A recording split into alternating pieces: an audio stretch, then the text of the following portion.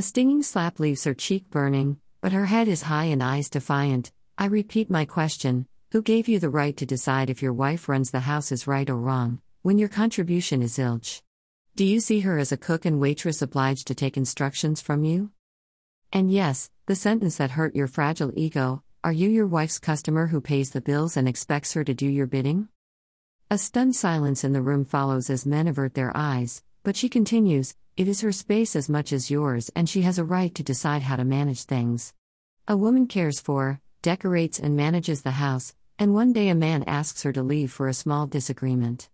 How does he become the sole owner of the house?